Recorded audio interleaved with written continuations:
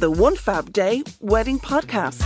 Welcome to episode 14 of the One Fab Day Wedding Podcast. Now, we've talked a little bit about ditching tradition and making your day your own before in our episodes on feminist weddings and finding your wedding style. But today we're discussing how to personalise one of the very most important elements of any wedding, the ceremony. And we'll be joined by a very special guest who has made ceremonies her day job. Of course, for a long time, wedding ceremonies in Ireland and many other parts of the world meant either a wedding mass in a church or wherever your house of worship is, or saying your vows at a registry office ceremony. But these days there's a lot more choice and creativity for when it comes to saying I do. From the setting and the celebrant to the choice of music, readings and rituals, couples are putting more thought and consideration into the ceremony. Selena, we've been to some pretty gorgeous ceremonies actually over the years. Yeah, it's great now I turn up to a wedding ceremony and I really don't know what to expect. And I mean that regardless of whether they're religious, secular or otherwise. It's like going to a play that you don't know anything about. It's so exciting. Fun. And I always find, even when I know the couple really well, I end up learning something new about them from their wedding ceremony, which is lovely. We should probably give our listeners a bit of a crash course in the choice of ceremonies they have and what exactly they entail. So to me, there are really three categories of wedding ceremony wherever you are in the world. One is religious but legally binding, and that covers multiple religions. One is secular and legally binding, and that covers many organisations as well. And the third is not legally binding, which is this kind of ceremony you had, Claire. Yeah, so I basically had a legal ceremony in a registry office, which is actually a civil wedding, which is a fourth category, I guess, because that's a representative of the government marrying you, whether that's in a registry office or they come out to your hotel or whatever. And then on the day of our wedding, so the day of the big party, we had a ceremony that had the structure of a ceremony, but our friend was standing officiating. It wasn't legal. I know it wasn't legal. We had the paperwork done in advance, but it meant it was really special and very personalised and very intimate for us. And we are laughing, but we do hear of couples often who don't realise that the celebrant they have booked is a legal solemniser, which can be a really big issue. So we do try to stress this all the time, that whatever route you're going to go down, make sure at some point you get legally married, because it's actually easily done that you forget to ensure that that part of things is taken care of. In Ireland, the HSE has a list and it's very easy. It's often updated. You can find it on One Fab Day or on the HSE website, and it has a list of every single person who's allowed to legally marry, whether they're a civil servant, a priest, a humanist celebrant. And if your celebrant is not on that list, then they're not legally able to marry you, and that's very important. Another one to note is to go to register your marriage at least 12 weeks before. Which is a requirement in Ireland. Yes. It might be slightly different in your region if you're listening from elsewhere, so make sure and look that up. Or if you're having a destination wedding, that's one of the first things you need to do, is check out the legalities of it. Yeah, so we won't be really covering that here. What we're talking about in this episode is fun stuff, how to make your ceremony really special and personal to you. And again, as much as me and Claire feel very strongly that all kinds of ceremonies are beautiful, not all kinds of ceremonies can really be very personalised. Yeah, whatever lane you pick, even if you pick, say if you have a registry office wedding in Ireland, I don't know if you're allowed to light candles. The music has to be non-religious. You can't have a prayer. And then the same being, if you get married in a church, there'll be certain rules about the sort of music you can have. There might be dress code, regulations, things like that. So once you pick a lane, whether it's humanist, civil, Jewish, Catholic, you will then fall under certain rules. And I think it's important for couples to realise that when they're making the decision. So if you are thinking of having a secular ceremony like the one that Claire had that wasn't legally binding on the day, or you're thinking of having a humanist ceremony or some kind of ceremony where the rules, I suppose, are a bit more broad and you are allowed to bring elements in like rituals and readings, then you're really going to like this episode, because our guest today brought some really cute ideas to the table. She sure did. One Fab Day expert wedding tips. Both here on the podcast and over on the website, we love dropping some of our knowledge and sharing our advice. Selena has plucked one of her top tips to share with us today. Claire, you know, I'm always looking out for the grooms, and I'm always looking out for possible wardrobe malfunctions. Yes, so we are. That is where this tip comes from. This is a very straight and simple tip. It's for grooms, members of the bridal party who happen to be wearing a shirt, anyone who's wearing a suit, bring a second shirt to your wedding, particularly if the shirt you're wearing is light coloured, because we all know loads of people are going to be coming up and giving you kisses and hugs. There's going to be makeup everywhere. Disasters can happen. And I just think there's a lot for a bride to worry about in terms of her dress getting somewhat compromised. But if you're wearing a suit, to change out the shirt is so easy. Yeah. And there's no reason why you shouldn't have a spare shirt in your overnight bag going to your wedding. You know, I love outing my husband's wardrobe disasters. That's why we're all here, Claire. He had a full glass of red wine thrown over him at our wedding and didn't have a spare shirt to get into. So he spent the rest of the night looking like a bit of a mess. Please tell me the photographer had finished up by that point. They had, but like plenty of other people got photos. Fabulous. Don't be Marco. Is that our new theme for the podcast? Learn from Marco's mistake. Yeah. But this is a really simple one. If you're listening, if your other half or someone in the bridal party, a dad or a brother or a groomsman, might benefit from this advice, pass it on. Really simple. A spare shirt. You've got one in your wardrobe. Bring it along. The One Fab Day Wedding Podcast. For some couples, the ceremony is just the legal bit of your big day, but for others, it's a chance to make a statement about who you are, what values you hold, and what kind of marriage you want to have. For you, it might be all about tradition, whether that's getting married in your local church or seeing marriage as a faith-based commitment. Some couples want their ceremony to be unique and memorable, while for many, it's simply about declaring your love out loud in a room filled with your favourite people. Just to drop some stats on you guys, in the latest wedding figures from 2017, we saw that Roman Catholic ceremonies account for about half of all weddings in Ireland, and that's down from 90% in 1996. So there's no denying that how couples choose to get married is changing. So joining us today to talk about that evolution and how to personalise your ceremony is humanist celebrant Emer Dillon. So Emer became an accredited humanist celebrant in 2018, and since then has spent her days meeting couples, helping plan out their ceremonies, and crucially standing at the top of the room on the big day, guiding them and their guests through the process. So I suppose we'll start off, Emer, with asking you, how did you get involved and what attracted you to the role of celebrant? I suppose it actually goes back kind of quite a few years, and it was about 10 years ago I first became a member of the Humanist Association of Ireland, and I realised that we needed to have a choice in the way that we celebrated ritual. I live without religion.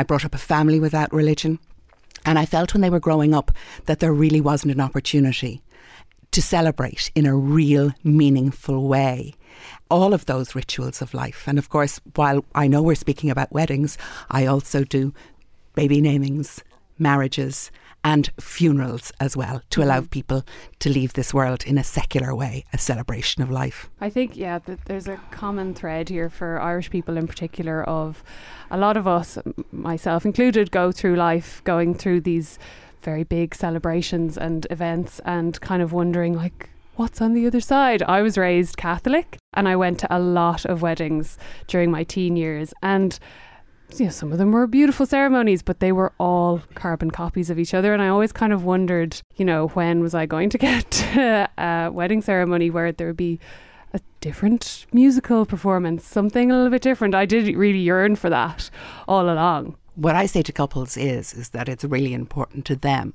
that in my guiding them through the script and them making the choices that they make, is that it reflects the couple that they are and how they want to say that on their wedding day.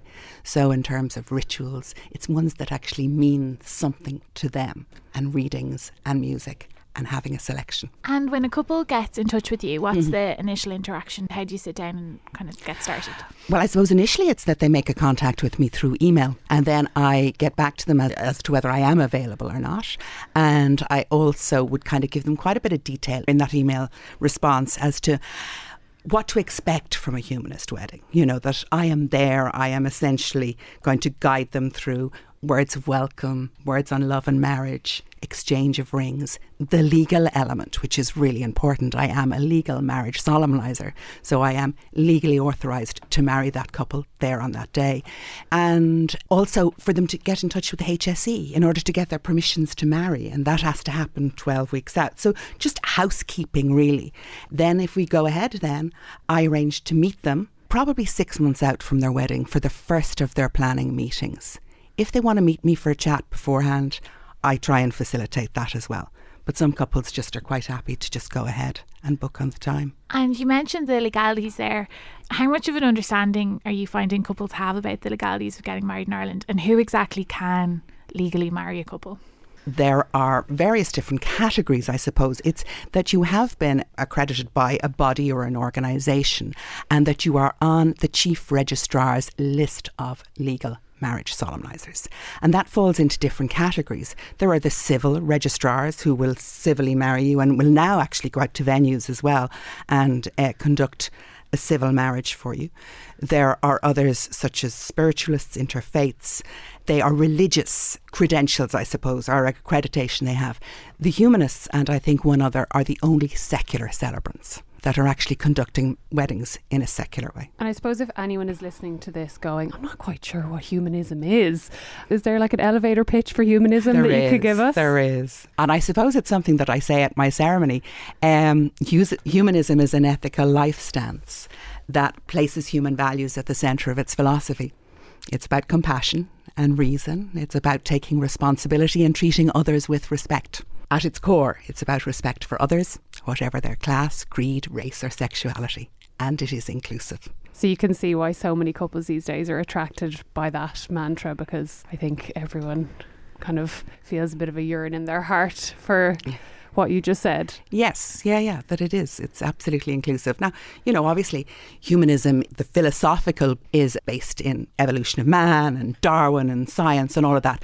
But I love just the human element of it, and particularly when you're involved in ritual and celebration. And so is that how it differs for someone who's never been to a humanist wedding and thinks, well, the civil celebrants can come out to the same hotel now? What are the main differences between the two ceremonies? I suppose I am including all of the people's family and guests in the ceremony that I actually deliver, even in where I stand, where the couple sit. It's not a position of behind a table and the couple sitting on the other side. It's much more of an inclusive delivery, if you like. Words of welcome, words on love and marriage, readings, music, and of course rituals as well. Rituals are a big part of it. There are some lovely rituals. So you mentioned rituals there. A lot of couples mightn't understand outside of a typical Catholic wedding what a ritual could possibly be. So could you explain a little bit more about the rituals you offer in your ceremonies? Well, they can be interspersed at various different points throughout the ceremony, and some of them are appropriate at one particular time. And one of the ones I suppose that is particularly popular is hand fasting, which is rooted in an ancient Celtic tradition. It's a pre-Christian tradition, and it's from where the expression tying the knot comes from. So as the couple stand to take their vows, they clasp their hands and we drape some fabrics. They might have a meaning, a symbol, those particular ribbons or fabrics to them. They can be their favourite sports teams. I've had couples who hiked a lot, so they used their laces from their hiking boots. It can be really, really nice. And sometimes, if there's a seamstress in the family, somebody might like to sew that piece of fabric, or maybe if a mom still isn't around, it might be her scarf or something like that. Or just lovely long colourful ribbons. That's that particular one. I tie an eternity knot on the couple's hands and I say a few words, which are around, these are the hands of your best friend, young and strong and full of love for you, that are holding yours on your wedding day. Yeah. And then it kind of finishes up, then it goes on, and then it finishes up with, which I think is hugely romantic, is, and lastly, these are the hands that even when wrinkled and aged will still be reaching for yours, giving you that comfort with just a touch. Oh, I got chills, Emer. Yeah, I got the feels. It's not even a real couple. Who gave you permission to be so adorable? I know, I really like that. I really like it. There's another piece as well, which is quite nice, which can happen and it's becoming more popular, is the oathing stone.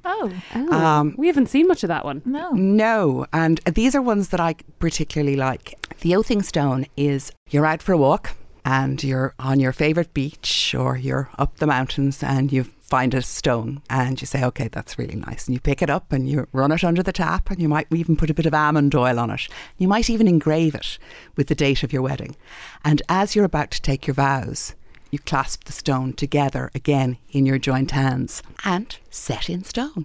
cast in stone. Oh, that is where it lovely. comes from. Again, the kind of myth being that saying vows or making promises close to water or close to stones or rocks are more powerful. And I've even heard where people will actually provide all of their guests with this very small stone themselves, and they pick up a stone as they go into the ceremony room and they hold that stone in their hands as well while the couple take their lovely. vows. That's so sweet. God, the ancient Celts were great for a Weren't ritual, they? weren't Fierce they? romantic. Yeah, I like them. Yeah, because they're kind of rooted and hugely romantic. Another one that I love, and I really do, I try and encourage people, if it's a couple that are doing it, the salt covenant as opposed to the sand pouring. The salt covenant is where you will take 2 types of salt and you blend them together. And you might have maybe pink Himalayan mountain salt or sea salt from the Atlantic. Or if you've been a traveller, you might have salt from Australia or Brazil or Mexico, and you blend that then with your Irish salt. And again, there's some nice words to go with that is, salt has some qualities worth noting. It's a very good preservative. You should remember that your marriage should be preserved. Salt adds flavour. We all need a little spice in our lives. And it goes on. But I also recommend you take it home and you use it as your cooking salt, your marriage salt. So it's beside the hob, you put it into your pasta water or into your rice water, and when it's all gone and one or the other of you is in the supermarket, buy 2 packs of salt, and that night when you're having dinner, join the salt together as well. It's a nice little reminder of what your marriage is about. That's so sweet. I love the idea that a ritual can go on and on and on throughout your marriage. It's not just for the day itself. I like that too. And I suppose because I'm probably quite a bit of a foodie myself and a keen cook, so I love the idea that it would actually happen around the table and around the food. And it's something that you take away from your ceremony with you. Yeah, and it has a practical use. And you mentioned there about sand ceremonies, which I know are quite popular with couples who already have kids or blended families. How do those work? Really, again, it's, each child and the couple that are getting married have a different coloured sand. Now, sometimes these sands can be got from craft shops, coloured sand. And it's really nice if one of the parents can also even kind of pair the colour with the personality of the child. I had a mum who did that. There was 5 children in the family. Wow. And each of them, she had just their personalities, absolutely. And one of her children was special needs, and it was white was the colour that she chose. And I just thought that was so appropriate for this beautiful young man. So you can have any sort of containers at all, little Kilner jars and then one larger container, and each member of the family pours the sand in. I always like one of the parents to be on the bottom and one of them to be on the top. It wouldn't be the first innuendo we've made on this show. And the idea being that one parent will pour in the sand first, and then I'd invite each child up by name and they pour in their favourite colour, and then the other parent then puts their sand in on top, and it creates a lovely pattern and a design. And I always say to the children then, there's no escaping your parents now. There you are, you're sandwiched in between them. And again, there's some nice words that go with that. And of course, this is it. Each character, each person retains their own individuality within the new family unit, but it's also blended. It can't be separated. This is the colours of your new family. And that's another one that you can keep in your home afterwards. I often wonder about rituals in that if I dreamed up a ritual of my own, could I come to you with it and suggest it, or do they have to be approved by the Humanist Society? No, not at all. No. This is your wedding. It's symbolism, really. This is your wedding ceremony, and really you have control. Yeah. And I am there to facilitate you in order and to stimulate some of your creativity. If you have that yourself, that's great for me. If not, I have those resources for you. I give you all of the material, and you can then choose and select as a couple how you want to reflect yourselves within your ceremony. And don't choose anything just because you saw it done at somebody else's. You have to be comfortable carrying out that ritual. If you're not comfortable there, having your hands tied and it just feels a bit, don't choose it. There's always going to be something else that will actually sit better with you. Yeah, I do love that. Even just from the weddings we feature on the site, seeing that couples are so much more deliberate. Every decision they make is thought out and meaningful and feels authentic. And that's just so nice to see, because there is nothing worse than standing up there and feeling a bit silly on your own wedding day. No one wants that. And that's what I would say to couples when I'm taking them through the script and when I'm describing the rituals, as I've described them to you here today. And I say, don't, if it doesn't sit with you, because you can look at their expressions on their faces and you can look at the way they look at each other when I describe it, and some of them are just turning their eyes up to heaven. Yeah, exactly. Yeah, I think anyone like listening to this and listening to you describe the rituals will probably know instantly whether one of them appeals to them or not. I'd say a lot of times it is a gut reaction whether that particular symbolism resonates with you or not. Yes. So that's a really important takeaway for couples. And how much of a difference does the space make, the room that they choose or the garden they choose, and maybe the decorations or the candles, things like that? It does make quite a difference at times. Sometimes the space can be quite tight, you know, in order to actually facilitate readers and standing back, and also making sure that I stay out of the way of photographers, videographers. Thank you for doing that. step to the side, you know, when they have their first kiss. I swoop off to the side to make sure that my head is not in the middle of their first kiss. I've seen so many can't photos. underestimate how much of a legend Emer is for considering this, because you see a lot of those photographs, I won't say ruined, but slightly upset by, you know, the side of someone's head. And that's one of those photos that you really want your photographer to get right. Yeah. And they can't if there's, you know, or if you say, like you said, if it's a really crowded room and there's lots of shuffling happening in the background. Yeah. So So that's it. So I suppose it's about stage management as well, deciding where the table is going to be positioned and the ritual elements so that I can actually get them handy enough and where the couple are. And also, I also make sure, and you know, that I have them centred nicely in an aisle when they stand for their vows, to facilitate the photographer as well. I have a bit of an aesthetic going on there as well. I love it. But some of the spaces can be quite tight. I was in a venue recently and it was lovely, but it was quite small. In error, they had lit the fire that morning. Whoever was setting up the room for the day lit the fire, and the room was extremely tight, and I had to stand with my back to the fireplace. And when I say I really was, like, there was no exaggeration, I was so close to the fire. We had thought about actually trying to put it out, but it would have smoked up the room.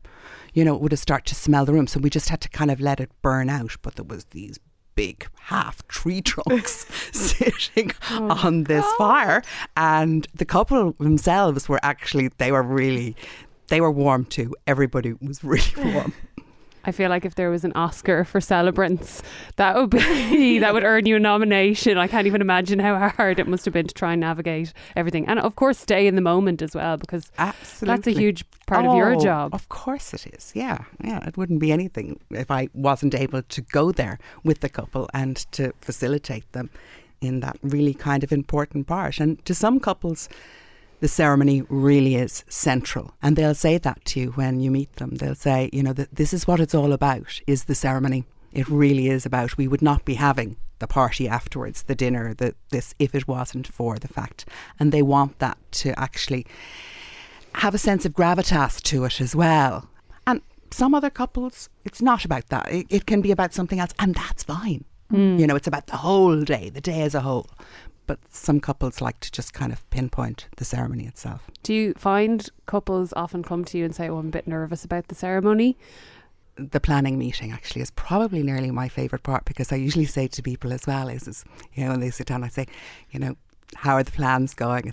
I said, well, it's going to feel very real after this meeting. Yeah, and you can see them, because I'm actually taking them through the words that they're going to be saying, how it is, and I'm kind of drawing the map for them of their kind of day, and you can see that really it is, and it can be quite emotional as well for them, because it's the real kind of, and it's just the three of us, you know, at that meeting, and it's very nice. Do you find that couples are a bit nervous when they come to you, or is there any kind of tips of advice that you can ever give to them if they are feeling a bit like sketch about the idea of getting up in front of their whole body of friends and family? As much as that's a lovely thing, it can be daunting for some people. I will always say to them, and sometimes they're quite surprised. They can be nervous coming to the meeting, but they don't realise actually how much they feel sometimes that they're going to have to actually write the whole script themselves.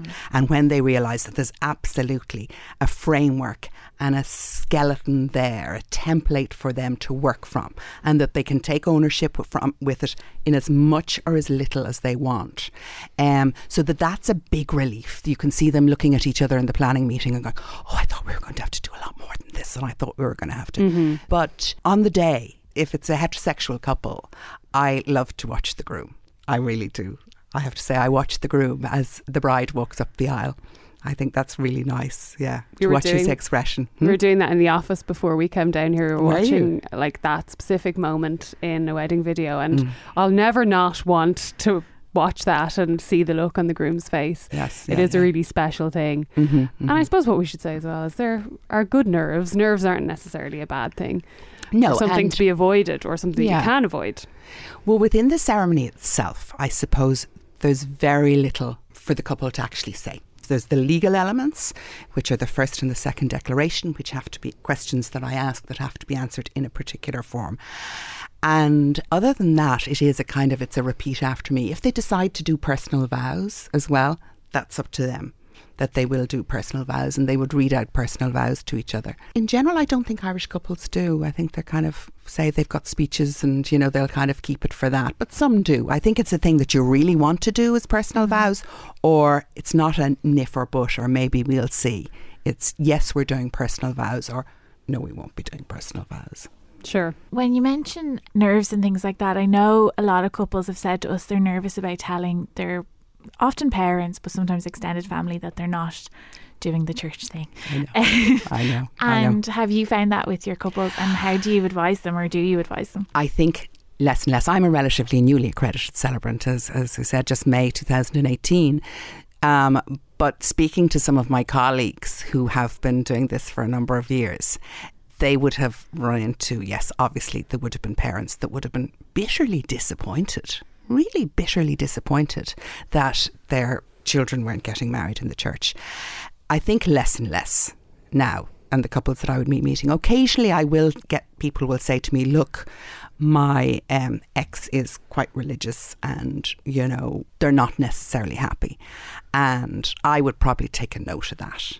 And I would always take the names of the people that are going to be in the front row anyway, and I would go and introduce myself to them before the ceremony actually starts, as they kind of filter in. And so many times people have come up, and maybe aunts or uncles that have never been to a humanist wedding, and they're the people more that come up to me and say, wow, that was just gorgeous. I've never been to one of those before. That was just lovely. Yeah, I found that. I had a friend who's actually Emer's son officiate my ceremony, and we did the legal bit a few days previously, and the people that I was more nervous about, like certain aunts and things that I thought, I don't know how they're going to react, were actually beyond lovely about it, and came up and said they were really surprised and they'd really enjoyed it, and it was so different for them. And that was really nice, and definitely put me at ease, I think, afterwards. Yeah. And as I said, when I think about it now, the guests that are the same age as the couple or whatever they might be, they've been to humanist weddings before. So that's really nice. Thanks very much. That was lovely. But it's actually people coming up and actually shaking my hand, the aunt or the uncle or the grandmother coming up and saying really genuinely how much they enjoyed it and how good it felt for them to be part of that ceremony. We actually got a question in that maybe you can help us answer from a listener. I think it's actually a really lovely question. They asked, when you're having a secular ceremony and you have religious relatives attending, is there any particular thing you can do to show respect to the religious people in the congregation with, I suppose, your words on the day? Well, I suppose, as I said when I was describing humanism, it is inclusive, regardless of whether you're part of that philosophy or religious. You're all very welcome here. So I mention the fact, I acknowledge the fact that in the room there may be people that are religious, and they are still absolutely. It's all part of the community and humanity. sometimes I would say that the unity candle, which is another ritual, is probably the most religious one that we would have. I think it's one that's actually carried out in the church all the time, to the best of my knowledge. I think you have to have a unity candle, I think. And I would often say then, if it was, a parent home, I'd say, would you like to put in the unity candle? Because that can feel, lighting a candle can actually feel like a spiritual or a religious experience. If somebody wanted perhaps religious reading, I might suggest that maybe that person might like to say grace at the meal. Yeah, because there really isn't so much space for it in my ceremony. I understand that in a secular ceremony you can't suddenly have a prayer thrown in. That would be very confusing for all concerned. Yes, and at the same time, people have said to me, well, if you're saying the word inclusive, well then why are you not actually permitting a reading from some passage in the Bible? You have to say, I'm sorry, but we can't do that. No. That's not what this humanist celebration is about. Unfortunately. Obviously, you've seen all sorts of ceremonies over the last few months. When it comes to music, are there certain things that work really well, things that don't work that you've seen from the ceremonies you've worked on? I suppose I'd have to say live music would be my preference, because for me, from actually, managing, it's about being able to make eye contact with the musician to actually take it down. Recorded music, you really do need to make sure that you have somebody who's quite competent there to actually operate that system. Somebody might say, well, my cousin has, I'm sure there's another word for a boom box these days, but I'm just showing my age now, and, has a really good Spotify playlist. If they just think they're just going to hit it, it doesn't create the right atmosphere. I always say you have to make sure that the sound systems within your venue are able to actually resonate some music for you if it's not live music, and that it can be very important. To some couples, it's not important. Music is not important, but to others, music is really central. And I'll say, oh, well, look, I would say in the ceremony that there's space for 3 pieces of music: entrance, while signing the paperwork, the register, and exit. But if there's live musicians, let's put in more music. Yeah, let's make the most of it. Yeah. Yes, yeah. And I wanted to ask about clothing. And I know you can't answer for every celebrant in the universe, but you're a very stylish lady, Emer. The listeners can't tell, but you are. You are. Do you have a uniform? Is that something you ever discuss with the couples, or the couples ever ask about? What are you going to wear? No, they've never asked me, actually. No, they've never asked me what I'm going to wear. And Helen McAlinden seems to be my best friend at the moment. You've got your designer, she what has, good. Just a wonderful kind of wide-legged culotte type. I have a great pair of gold shoes that have a great heel, and they're my celebranting shoes, I call them. And then, I do a solid palette. I don't use passion. Okay. And I keep my colours kind of quite neutral. Very considerate. So yes, it would be. And my jewellery to a minimum. My nails would always be an understated shade. Sure. For hand fasting, just in case anybody was, that I wasn't wearing. I love an owl blue nail polish, but there's a time and a place. But there is a time and a place. But no, I would be that bride being like, I don't want to micromanage the celebrant's outfit, but I've put a lot of effort into the aesthetics of the day. So it's really good that you say that you have just a consideration to try to be polished yet neutral. Yes, I have navy jacket and culotte style with the gold shoes that I wear. And every time I seem to wear it, the bridesmaids seem to be in navy as well, which actually works quite well. Perfect. So I go out to greet the bride beforehand, and then there are the brides. Well, I got the memo. That's so great. What tips do you have for choosing a celebrant? Gosh, I suppose think about really what you want your ceremony to be like. And if you're kind of, I don't really know whether I want to go with a church, or I don't really go, and I do feel that I am a bit religious, those people are going to be upset, you're probably better off to kind of, if you're going to be uncomfortable having humanist ceremony, you're probably better off to step away and maybe go somewhere else and maybe consider the church, because it needs to sit comfortably with you. When you meet a celebrant for the first time, are there things that you should do to work out if you have the right rapport, if they're the right person to lead your ceremony on the day?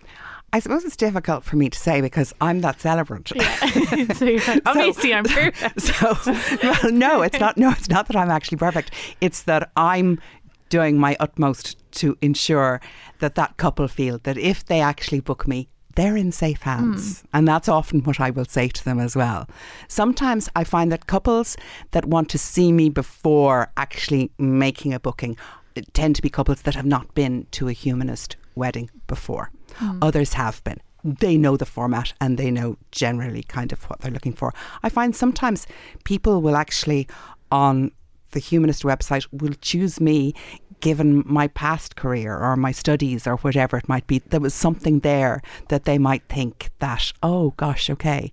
So I find that people have said, I'm interested in art, I'm an art historian, and people will say, oh, that's what clicked with me. So it can be a personality thing, really, that you feel that you'll gel well and that you are in safe hands, I guess is the tip. It's in safe hands. And also the fact that I'm a professional, you know, that I am actually going to be able to kind of take you on this journey and that you're going to be really, really happy. Yeah, the I'm result. sure that's a huge reassurance for couples. As you say, when you go into it, if you think you have to build the whole thing yourself, that is incredibly daunting. And to know you're buying a service as well as recruiting a person to help you on the day is very helpful. Emer, you've been a delight. Oh, listen, it's been a delight. Thank you both very much. It's lovely to sit here and, yes, cross two friendly faces. Lovely. You've made me really want to go to a ceremony now and I have to wait until June. June is the next one. Oh, June is the next one. Yeah. Okay, right. Am I conducting I'm not going to ask you to conduct a ceremony for our amusement here. But thank you so much for coming in to us. It was my pleasure. If anyone is listening at home, Emer has her own website, emerdillon.com, E-M-E-R, Dillon.com, where you can find everything you need to know about Emer. One Fab Day, listener dilemmas. Each week on the podcast, we endeavour to solve one of your wedding planning quandaries, and this episode is no different. So Claire has chosen today's dilemma, and I believe this listener is having an issue with her mam. Am I right? She is. She wrote in and said, I am getting married in the summer next year. I am first to get married in my family. I'm really excited and already organising bands, photographers, going dress shopping next month. She sounds very organised. My dilemma is that my mother doesn't seem interested. I don't live at home and haven't for a number of years, and when I call her for the chats, she never asks me about it unless I bring it up. She loves my future husband, by the way, so I know it's nothing like that, but it gets me down a bit as I would love her to be just as excited as me. On the other hand, my fiance's mother is always interested in our plans and is constantly asking about it, so at least I have that, but I wish my own mother could be more interested. Any advice? So there's obviously an issue at play here. It's just, what is the issue? I can easily see it being a question of the mum not wanting to butt in too much and maybe being overcautious in that regard. There's definitely been so much chatter over recent years of like the mum barging her way into the wedding plans. So I think that's to the point now where loads of mums are terrified of saying anything in case they're getting in the way, and they want you to just have the day you want and not feel obliged to do anything or have it in a certain way for them. And this person who wrote in didn't say whether or not like they'd had a discussion with their mum about it. Maybe she's waiting for you to ask her if you haven't already. Maybe she's waiting for an invitation to a dress fitting or a food tasting or something like that. Maybe she really doesn't want to overstep the mark, and that's what's kind of causing this disconnect. So I do think try and get her involved in a very practical sense, in a physical way, and then if not, maybe do ask her straight out, like, oh, are you excited about the wedding? It doesn't have to be in a confrontational way, but just ask her, is she excited about the wedding? And if she doesn't seem fussed, say, oh, it's just like, I really want you to be as excited as I am and I really want you to be involved, and just be very candid with her about it. I think, start with maybe coming up with a little job that you could give her or she could work on with you, and then if she still doesn't really seem to be enthused, maybe it's time for a chat. And you can have it be a casual chat, as you said. It doesn't need to be an intervention or anything, but maybe just say, oh, I'm really hoping that everyone is going to get on board with the wedding and be as excited as I am, and see what her response is. Yeah, for some mums it's something really genuine, like they're really nervous about having their photo taken, or they're really nervous about going shopping for their outfit, or having to make a speech, or being in front of the room, sitting at a top table, things like that are real genuine concerns. So it might be something like that, and she's too worried to bring it up with you in case it stresses you out. So And give her a space to raise that. It's a very emotional time for a mum. Like, even if she is, as you said, totally in love with your future spouse, there are a lot of emotions at play. So it might be something like that. She's worried she's going to be too emotional, or she's feeling a bit like life has passed so quickly and her daughter's suddenly getting married. So definitely it's worth having a gentle chat with her. Hi, Ross. Hi, Ross. Take the Emily. Take the Rachel. Take the Rachel. Step away from the spreadsheets. Each week on the podcast, we like to set you some homework that has absolutely nothing to do with your wedding. And this week, it's Selena's turn to recommend a non-wedding related activity. I like this one because it happens in a lot of cities around the world. It is the One City, One Book initiative, which is where the council from a city pick a book for a specific year and organise loads of events around it. So for me at the minute in Dublin where I live, it's Edna O'Brien's The Country Girls, which is a book that I heard a lot about growing up because it was banned, because it was scandalous, because there was sexual activity involved in the book. Now, I haven't got to the sexual activity yet, so I'm very excited. But it was a book I'd heard so much about.